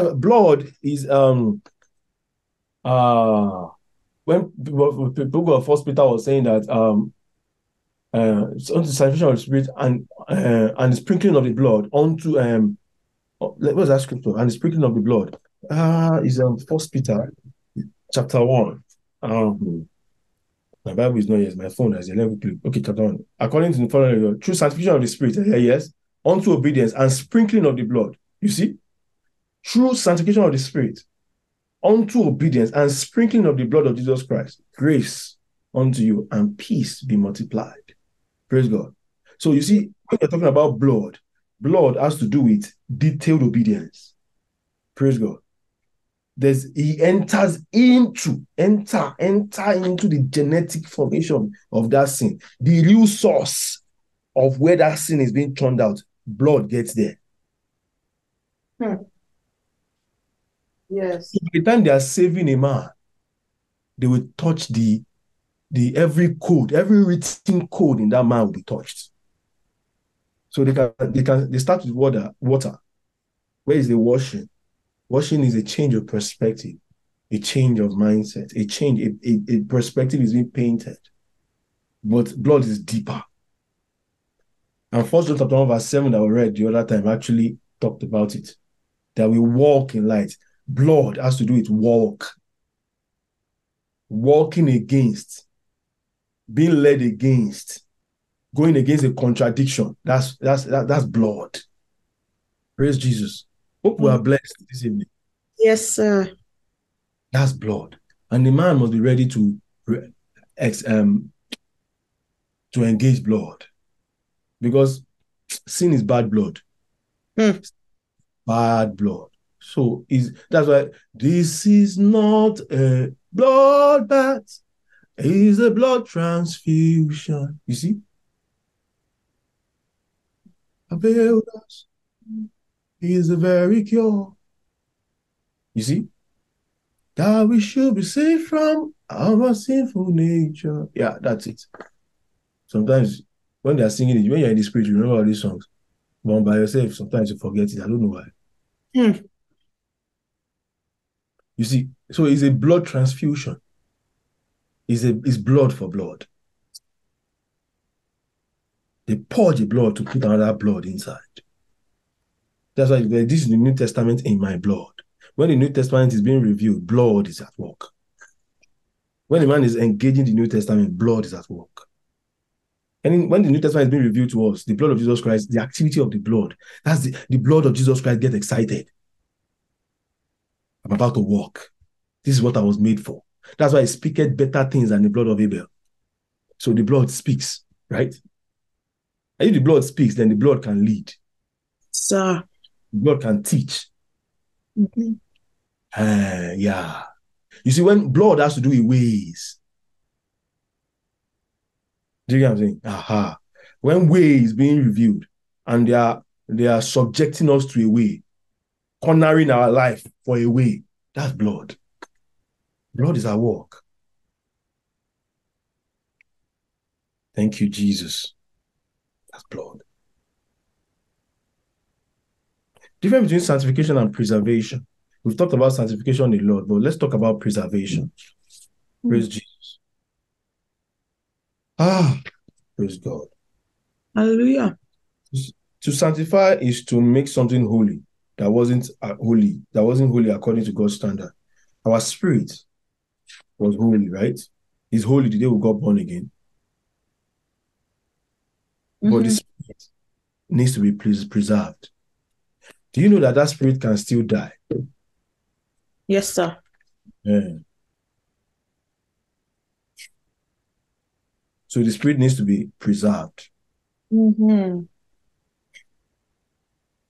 Now, even when the soul is saved, the soul too needs to be preserved. Do you get what I'm saying? Yes, sir. When the body is saved, the body still needs to be preserved. So there's a tool for sanctification. There's another one for preservation. You see, when Reverend is beginning to teach this life everlasting, incorruptible life, that's the life of preservation. Yes. That's what preserves. That's a preservation. Even that spirit man, if a man gives himself too much to sin deliberately, he will die. In the book, to preserve is to keep from harm or blame. As strange as it may sound, the spirit of a believer can be harmed. If this were not so, Paul would not have prayed that the spirit, together with the soul and body, be preserved. Yes, that's the first one. You see, the spirit too should be preserved. Note that Paul did not say the spirit should be sanctified. He only went further to pray for the spirit, soul, and body to be preserved blameless. Therefore, it is safe to conclude that the spirit of a Christian can be blamed. The Lord Jesus, knowing this, gave us Holy Ghost to seal our spirit, preserve it after the new birth. Praise God. So there's a seal on the spirit man because it needs to be preserved. But you can grieve that spirit. You see, Ephesians chapter 1, verse 14 already said, you are given the seal of the Holy Ghost. But the Holy Ghost can be grieved. And that brings us to the end of the teaching now, which is committing unpardonable sin. How many of us have heard of unpardonable sin before? Praise God. Have you heard of unpardonable sin before? You've heard it before, right? Yes, sir. When we're talking about unpardonable sin, let's go into scripture. Let's go to 2 Peter chapter 2 from verse 19. Let's read from verse 19. 2 Peter chapter 2, verse 19. While they promise them from liberty, they themselves are the servants of corruption. For of whom a man is overcome, of the same is he brought into bondage. Stop. For if after they have escaped the pollutions of the world through the knowledge of the Lord and Savior Jesus Christ, they are again entangled therein and overcome. The latter end is worse with them than the beginning. For if it had been better for them not to have known the way of righteousness, than after they had known it, to turn from the holy commandments delivered unto them. But it has happened unto them according to the true proverb, the dog is turned to his own vomit again, and the soul that was washed to her wallowing is the mire. Now, you notice that what they're talking about this way is those that have learned the way of righteousness. Do you get what I'm saying? Yes, sir. Those that have learned the way of what? Word of righteousness. Praise Jesus. And people that commit unpardonable sin is not maybe a baby Christian. So anybody that will die spiritually is not a baby Christian. Is have known the way of righteousness, then after they have known it, to turn from the holy commandment delivered unto them. Let's go to Hebrews 10. Hebrews chapter 10, I think verse 18. I think it's verse 18. Let's go to 16. Hebrews 10:16. This is the covenant that I will make with them after those days, saith the Lord. I will put my laws into their hearts, and in their minds will I write them. And their sins and iniquities will I remember no more. Now where remission of these is, there is no more offering for sin. Having therefore, brethren, boldness to enter into the holiest by the blood of Jesus, by a new and living way, which he had consecrated for us through the veil, that is to say, his flesh. Amen. Amen. Let's stop there. And now we'll now go to a scripture now. As I read this one now, hold on, please. Let's go to verse 26 now. Verse 26. For if we sin willfully after that, we have received the knowledge of the truth. Now look at it. From that verse 20, he said, having this, let's go to verse 20 first before we jump here. Sorry, I just want to be very detailed. Verse 19, sorry. Having therefore... No, 18. Sorry, 18. Now, where revelation of this is, there's no more offering for sin. Do you get what I'm saying? That means if you have come through this, right, laws have been written upon your heart, upon your mind, and everything. There's no more remission for sin, right? Now, that kind of person now, let's go to verse 26. Let's do verse 25. Let's read from verse 25.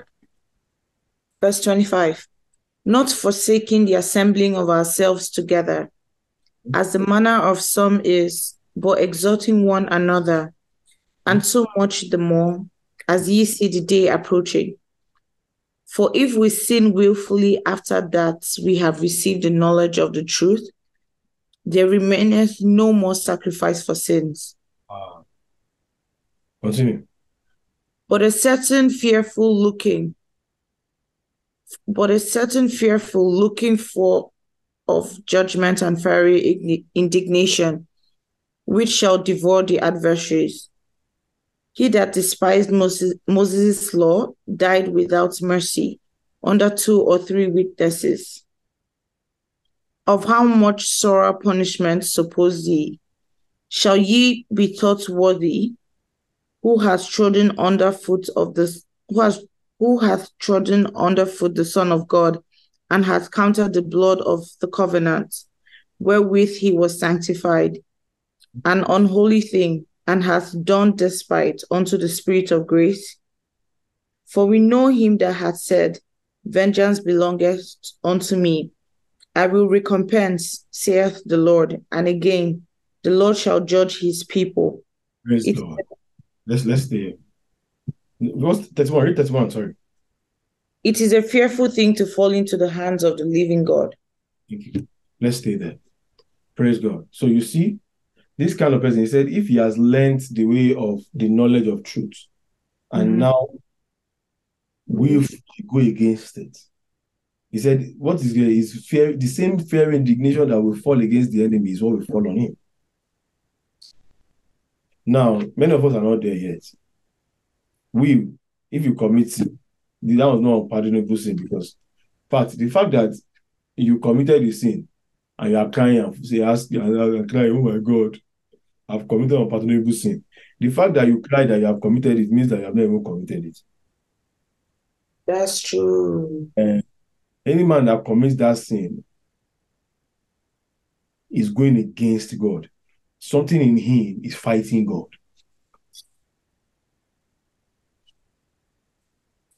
Because he is willfully doing it. It's not that he does not have grace against it. He knows he has strength not to commit the sin, but willfully decide to engage in that sin. That's why every man should be careful.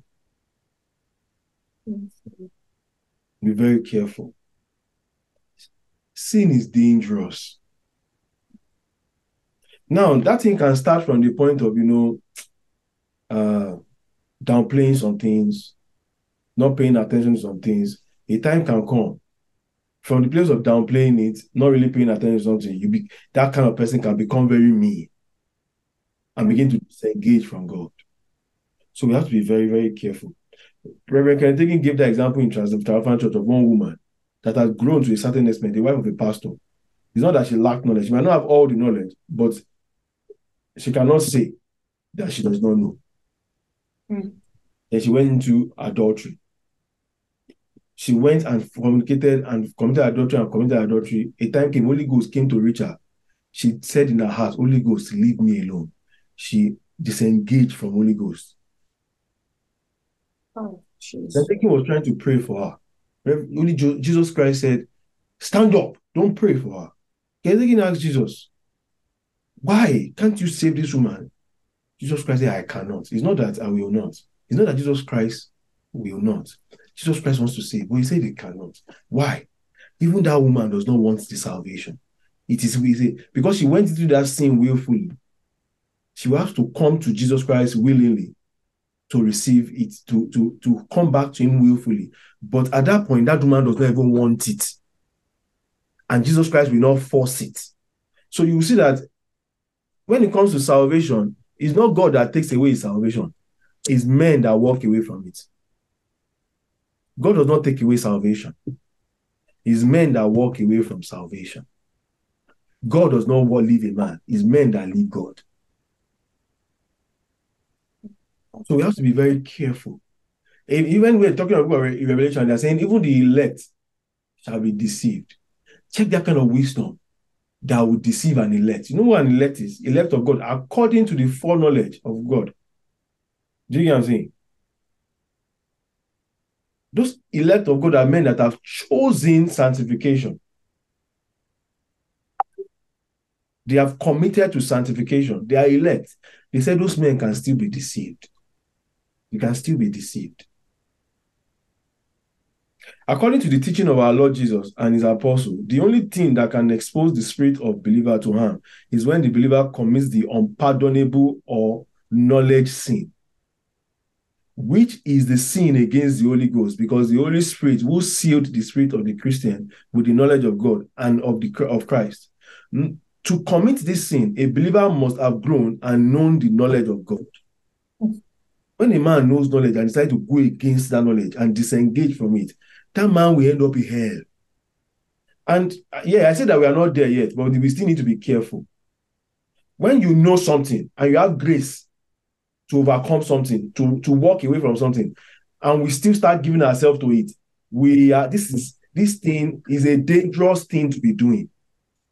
Some people will commit the sin and say, God will forgive me now. Something is happening. That man is going bad. That person is going bad. You can't just do it and say, God is a forgiving God. He's a God of many chances. Be careful. This is a sin against knowledge. Damage is being done. There's nothing like once saved, forever saved. If we want to talk about once saved, forever saved, live the life of the throne. Once you can live that life of the throne, when you are seated on that throne, and every life of the throne is embodied inside your hand, that's once saved, forever saved in our own context. That's the point where Satan cannot touch you again. But if we are not there, there's nothing like once saved, forever saved. There's nothing like it.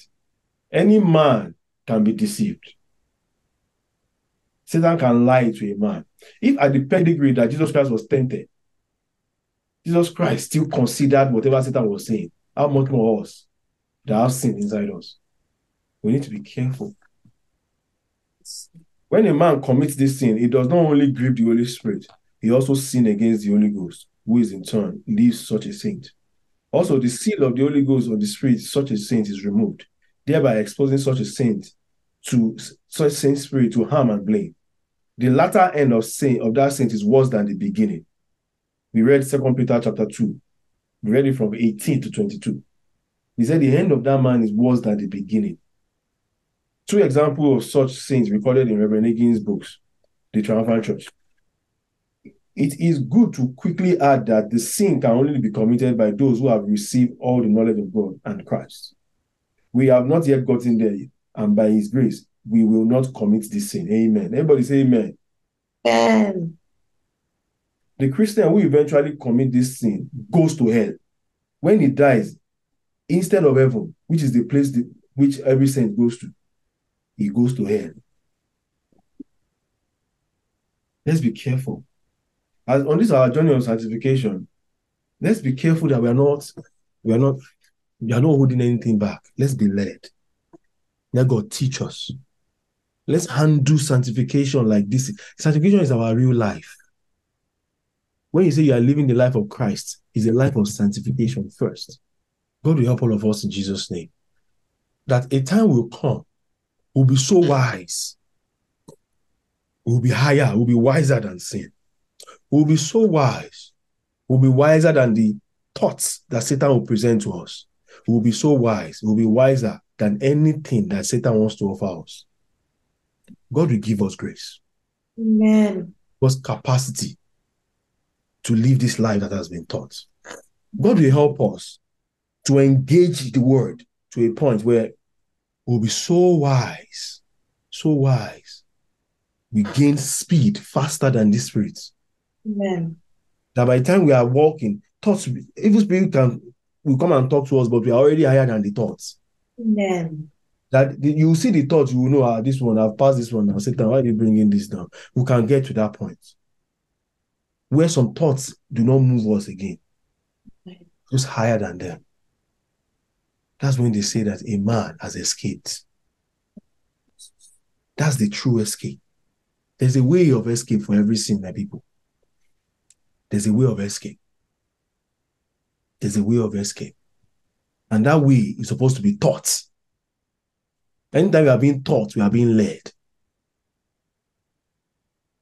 Anytime we yield to the teachings, we are being led. Anytime God comes and begins to reveal his mind to us, he's teaching us the way we should go. And God will help us that when the ways are being revealed to us, we will yield in Jesus' name. Let's just begin to thank God this evening. Let's begin to thank God. Next week will be our question and answer. Pastor Jeff will be handling that. Please ask your questions. Come and ask your questions.